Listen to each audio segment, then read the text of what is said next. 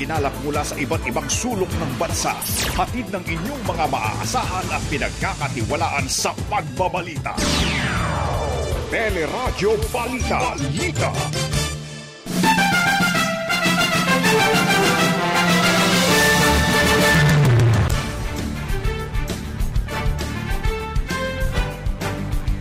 Mga kaso ng Omicron subvariant sa bansa umabot na sa 17 matapos madagdag ang 3 kaso mula sa Iloilo City. Local transmission kinumpirma na ng Department of Health. Halos 2 milyong Moderna vaccines nakatakdang mag-expire ngayong buwan. Second booster sa healthcare workers at senior citizens, inirekomenda na pero kulang pa ng written recommendation mula sa World Health Organization. Petisyon laban sa kandidatura ni dating Senador Ferdinand Marcos Jr. iniakyat na sa Korte Suprema.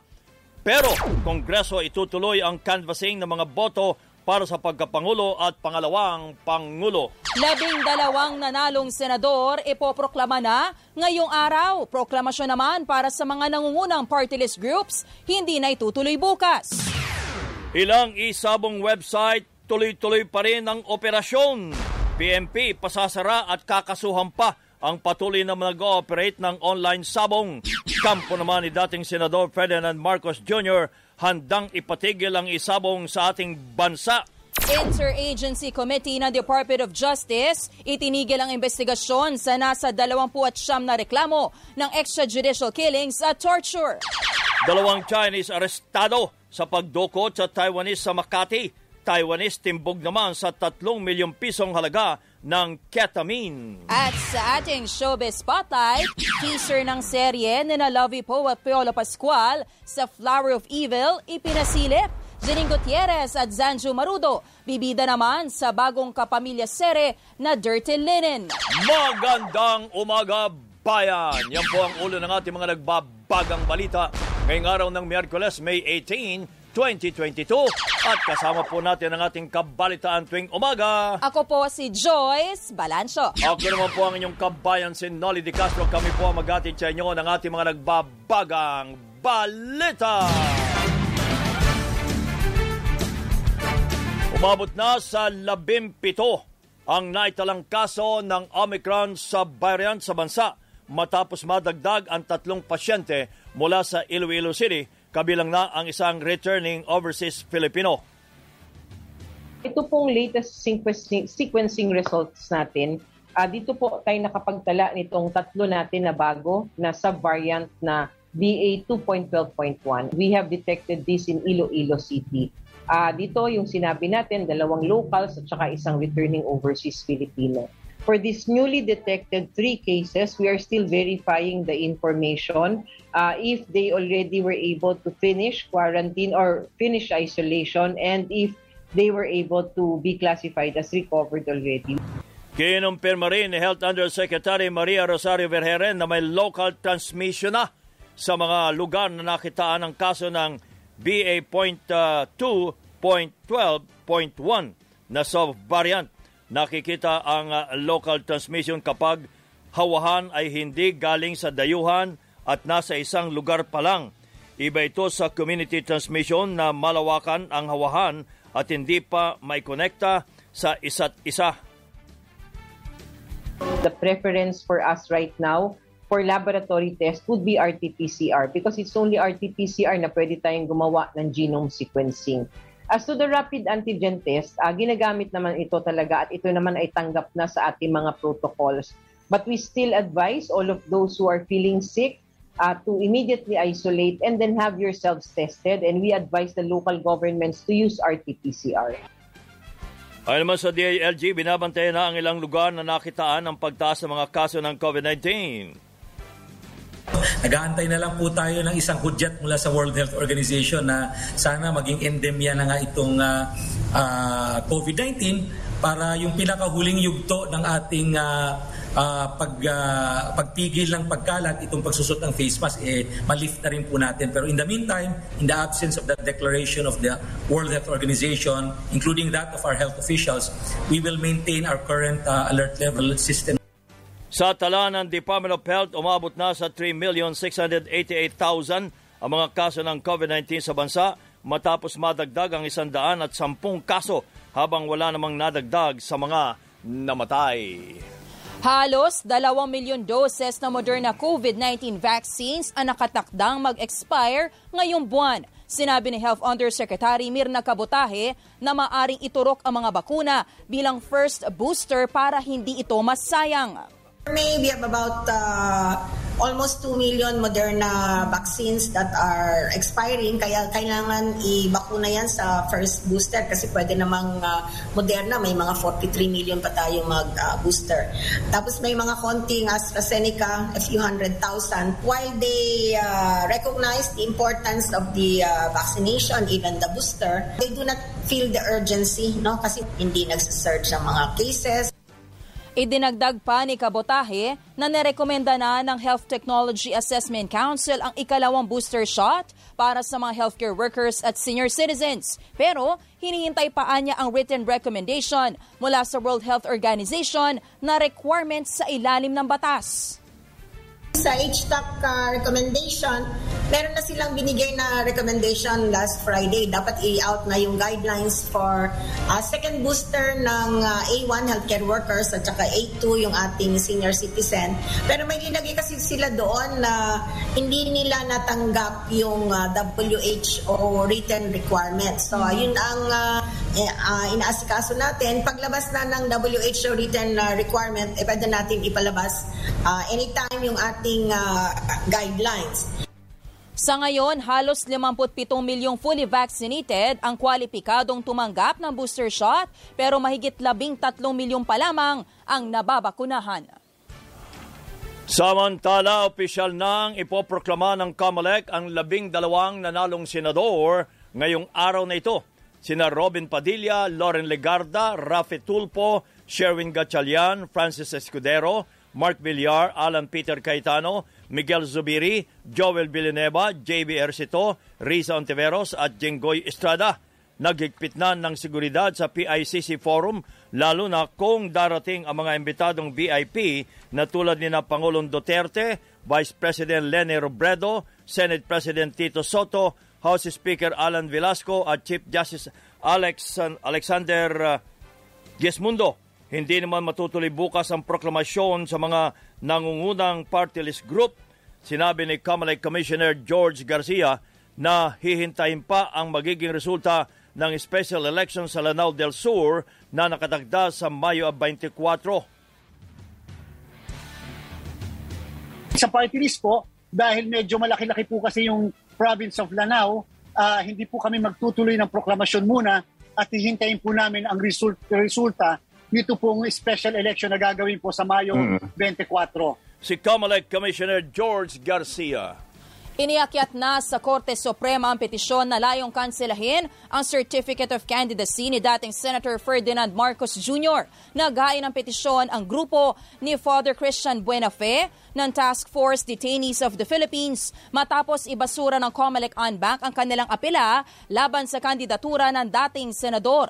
Hiniling din ng grupo na pigilan ng Kongreso na i-canvass ang mga boto para kay Marcos Jr. dahil dapat ay diskwalipikado na itong tumakbo matapos mahatulan sa hindi paghahain ng kanyang income tax returns mula 1982 hanggang 1985. Tiwala naman ang kampo ng dating senador na papaboran ng Korte Suprema ang mga resolusyon ng COMELEC. We have yet to receive a copy of the petition that was filed this morning. However, I think these cases have been resolved unanimously by the Commission on Election on the division level as well as the Commission on Election on en banc.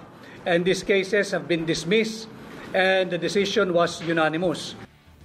Ang Chief of Staff ni Marcos Jr. na si Attorney Vic Rodriguez. 17:30 minuto bago mag-ikawalo ng umaga. Nagbabaga pa rin ang mga balita sa pagbabalik ng Teleradyo Balita.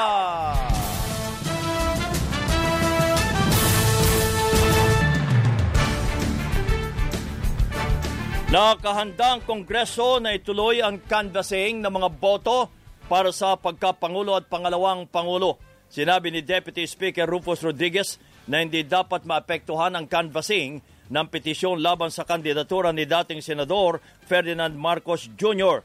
May constitutional duty umano ang House of Representatives at Senado para magsagawa ng canvassing sa botong nakuha ng dalawang pinakamataas na posisyon sa bansa.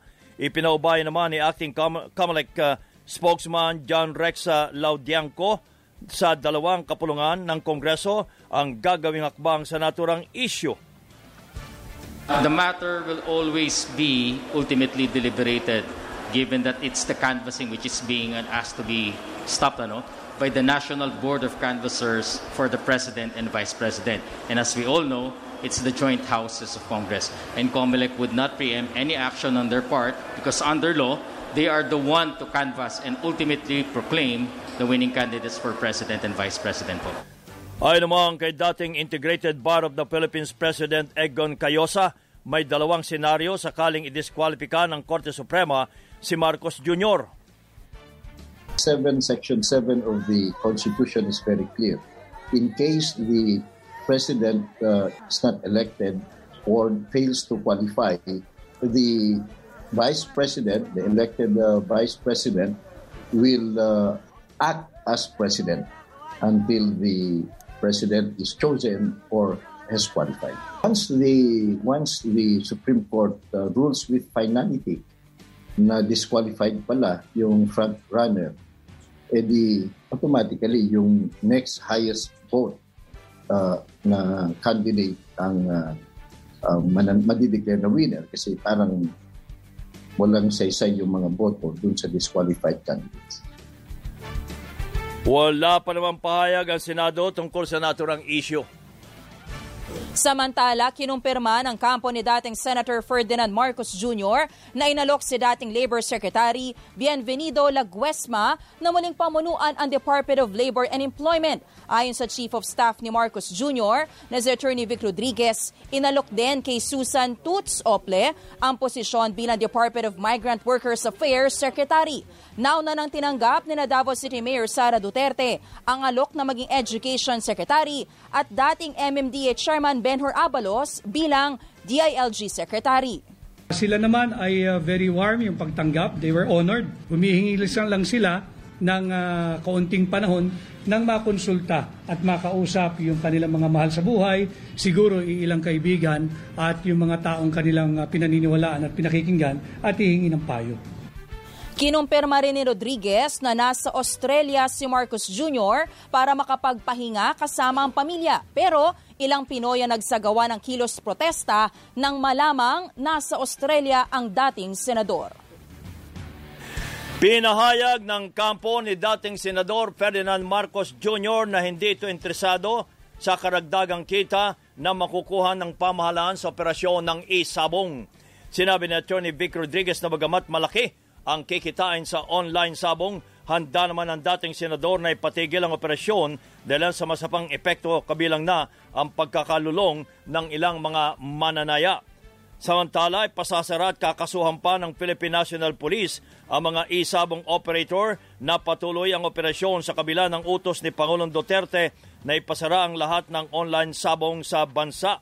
Sinabi ni PNP Director for Operations Head Valeriano De Leon na pinaigting na ang pagbabantay laban sa e-sabong matapos ang sumbong ng PAGCOR na may mga nag-ooperate pa rin sa online sabong website. Kabilang dito ang pinasabong.live, sabongexpress.net, goperia.com at lima pang mga website. Nilinaw po ng Malacanang na hindi nabura ang kanilang website na malacanang.gov.ph. Ito ay matapos madiskubre ni dating Undersecretary Manolo Quezon III na hindi na ma-access ang naturang website na naglalaman ng repositories ng Presidential Museum and Library kung saan po makikita ang historical records ng martial law. Sa isang pahayag, sinabi ng Malacanang na sinuspindi muna ang website para sa pag-update ng mga content at mapabuti ang security features nito. Tiniyak din itong walang nakompromisong impormasyon sa website na agad ding ibabalik para ma-access ng publiko. Itinigal ng Interagency Committee ng Department of Justice ang investigasyon sa may 29 na reklamo ng sinasabing extrajudicial killings at torture. Sinabi ni Justice Secretary Menardo Guevara na itinigil ang investigasyon dahilan sa kawalan ng interes ng mga complainant at naituloy ang mga kaso maliban pa sa pag-atras ng mga testigo. Pero tuloy umano ang investigasyon sa halos 2,000 kaso ng paglabag sa international humanitarian law, kabilang na ang mahigit sa 260 reklamo laban sa New People's Army. 2012 nang buuin ang Interagency Committee para mag-imbestiga sa mga kaso ng extrajudicial killings at torture. Isinama na rito mga kaso sa ilalim ng Administrasyong Duterte, kabilang na tinaguriang Bloody Sunday, kung saan 9 na aktivista ang pinatay sa raid ng mga sundalo at pulis sa kanilang bahay sa Rizal, Batangas at Cavite noong Marso 2021. Sa ibang mga balita naman, makalalaya na sa susunod na buwan ang 2 opisyal ng formally na nakulong matapos makontempt ng Blue Ribbon Committee sa pagdinig dahil sa sinasabing anomalya sa transaksyon ng kumpanya sa pamahalaan. Sinabi po ni Senate President Tito Soto na palalayain na sina Lincoln Ong at Mohit Dargani kapag nag-adjourn na ang Senado sa June 3. Batay po sa Senate rules, mapapawalang bisa ang contempt kapag may committee report na sa investigasyon o kaya ay magtapos ang kasalukuyang Kongreso. Kasalukuyang nakakulong sa Pasay City Jail sina Ong at Dargani. Setyembre, ikinulong si Ong matapos umanong magsinungaling at tumangging sumagot sa mga tanong ng mga senador. Nakulong naman si Dargani noong Nobyembre matapos mapigilan ang tangkang pagpuslit sa bansa sa pamamagitan ng chartered plane sa Davao City International Airport. 8 minuto na lamang bago mag-ikawalo ng umaga, may mga balita pa tayo tampok sa Radyo Balita.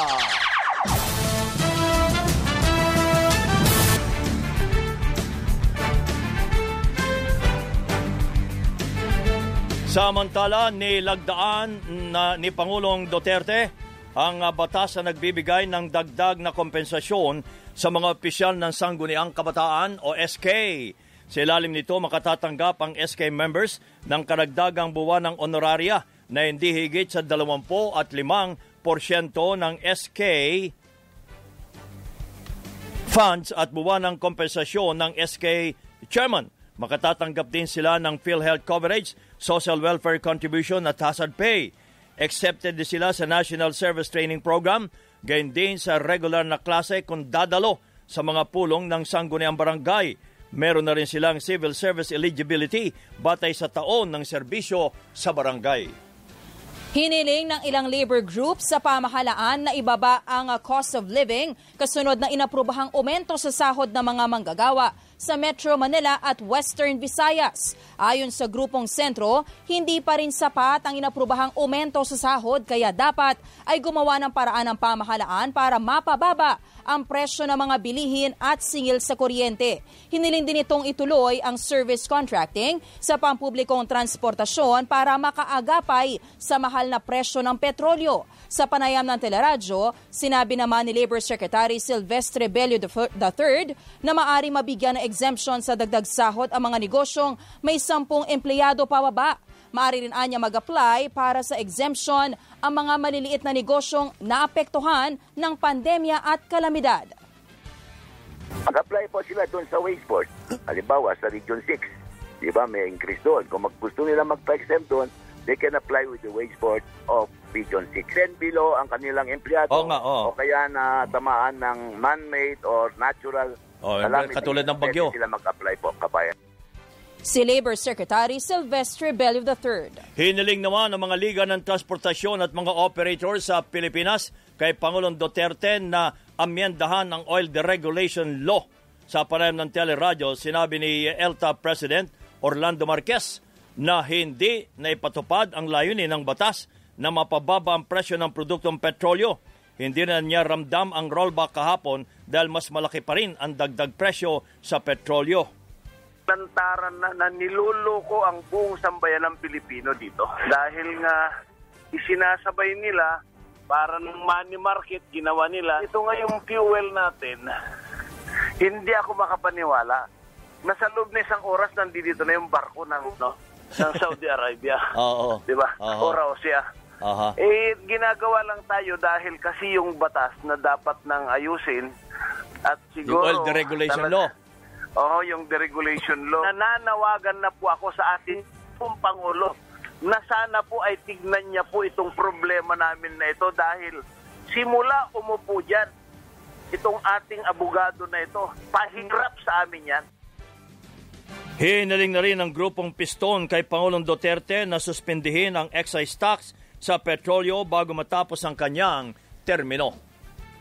Isinailalim na sa disciplinary review ang piloto ng Cebu Pacific matapos mag-viral sa social media ang kanyang post laban kay Vice President Leni Robredo. Humingi ng paumanhin ang pamunuan ng Cebu Pacific kaugnay ng post ni Van Ranoa na nagsabing gumamit umano ng priority landing si Robredo sa isang flight noong nakaraang buwan kaya na-divert at na-delay ang ilang flights. Naabala rin anya ang isang Australian diplomat at isang sanggol.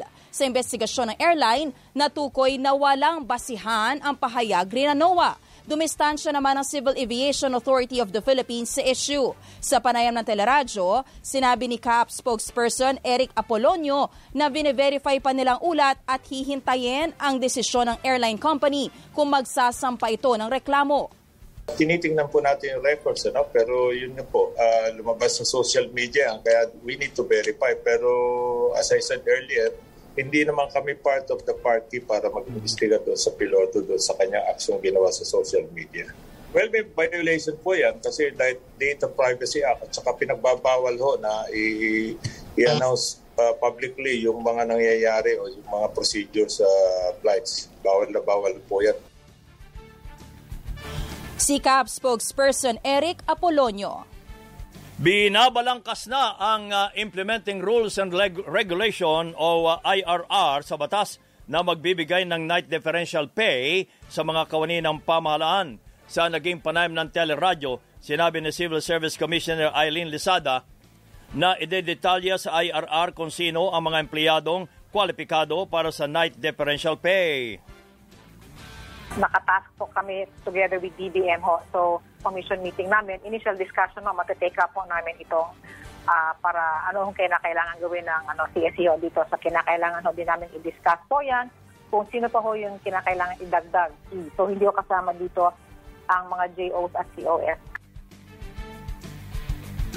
Nauna nang nilagdaan ni Pangulong Duterte ang batas kung saan makakakuha ang mga empleyado ng night differential pay na hindi lalagpas sa 2% ng basic pay rate kada oras para sa trabaho mula alas 6 ng gabi hanggang alas 6 ng umaga. Balita naman sa labas ng bansa, walang naitalang kaso ng COVID-19 sa Shanghai, China sa nakalipas na 3 araw. Pero iginit po ng Chinese government na uunti-untiin ang pagluluwag sa lockdown para maiwasan ang muling pagkalat ng sakit. Dahan-dahan din po ang pagbabalik operasyon ng pampublikong transportasyon at mga negosyo tulad ng restaurants at grocery stores. Mananatili naman ang regular na COVID testing sa mga residente. Sa Makati, arestado ang isang Taiwanese na consignee ng 3 milyong pisong halaga ng ketamine na nasabat sa Pampanga. 12 ng Mayo nang masabat sa Port of Clark, ang 2 kahon ay diniklarang naglalaman ng stainless purifier. Pero natuklasan naglalaman ito ng 600 gramo ng ketamine na isang uri ng hallucinogenic drug. Kakasuhan ang suspect sa paglabag sa importasyon ng dangerous drugs. Sa Pampanga, arestado ang 2 Chinese na dumukot naman sa isang Vietnamese sa Makati City. Nagsagawa ng operasyon ng PNP Anti-Kidnapping Group matapos palayain ang biktima ng magbayad ng 600,000 pisong ransom. Naituro ng biktima ang hotel na pinagdalhan sa kanya kaya naaresto ang 2 suspect na Chinese. Nailigtas din sa gusali ang isa pang Chinese na dinukot naman ng mga suspect. Habang sa Capiz, patay ang 16 na taong gulang na binatilyo matapos bugbugin ang mga kainuman sa bayan ng Mambusaw. Umawat ang biktima sa 2 sospek na naghahamon ng away pero siya ang napagbalingan at pinagbubugbog. Naaresto ang 2 sospek matapos ang krimen. Sa Iloilo, patay din po ang isang binatilyo matapos pagsasaksakin sa bayan ng Santa Barbara. Nakaalita ng grupo ng biktima ang isa pang grupo ng mga kabataan na nauwi sa rambulan at pananaksak. Namatay sa ospital ang biktima habang nasa kustodiya na ng DSWD ang menor de edad na suspect. Spotlight. Good morning, Miss Geniel Krishnan. Good morning. Good morning sa inyo kabayan at Joy. Sa ating showbiz spotlight, ipinasilip na ang teaser ng inaabangang serye ng bagong kapamilya na si Lovie Pope na Flower of Evil. Ito ang unang serye ni Lovie sa ABS-CBN kung saan makakatambal niya si Piolo Pascual. Hango sa isang Korean series ang Flower of Evil at inaabangan na ang petsa ng pagpapalabas sa serye na mapapanood sa kapamilya platforms. Ilabas mo ang tapang mo. Lalabas din ang totoo. Flower of Evil. Abangan, malapit na. Samantala, muling bibida si Janine Gutierrez sa bagong kapamilya series na Dirty Linen. Ipinakilala na ang mga star-studded cast ng bagong serye kung saan makakasama ni Janine sina Zanja Marudo, Francine Diaz at Seth Tadelin. Tampok din sa cast ang mga premiadong aktor na si Janice de Belen, Joel Torre, Susan Africa at JC Santos. Ito ang ikalawang teleserye ni Janine bilang kapamilya matapos ang tagumpay ng seryeng Marry Me, Marry You. Para sa Showbiz Spotlight, ako si Geniel Krishnan. Balik sa inyo kabayan. Maraming salamat po, Miss Geniel Krishnan. Yan ang kabuuan ng ating mga balita ay tinampok sa Radyo Balita. Hanggang bukas mga kapamilya, ako po si Joyce Balancio. Ako naman po ang inyong kabayan si Nolly Di Castro. Kami po ay nagpapasalamat. Nag-iwan muna ng isang magandang umaga, bayan!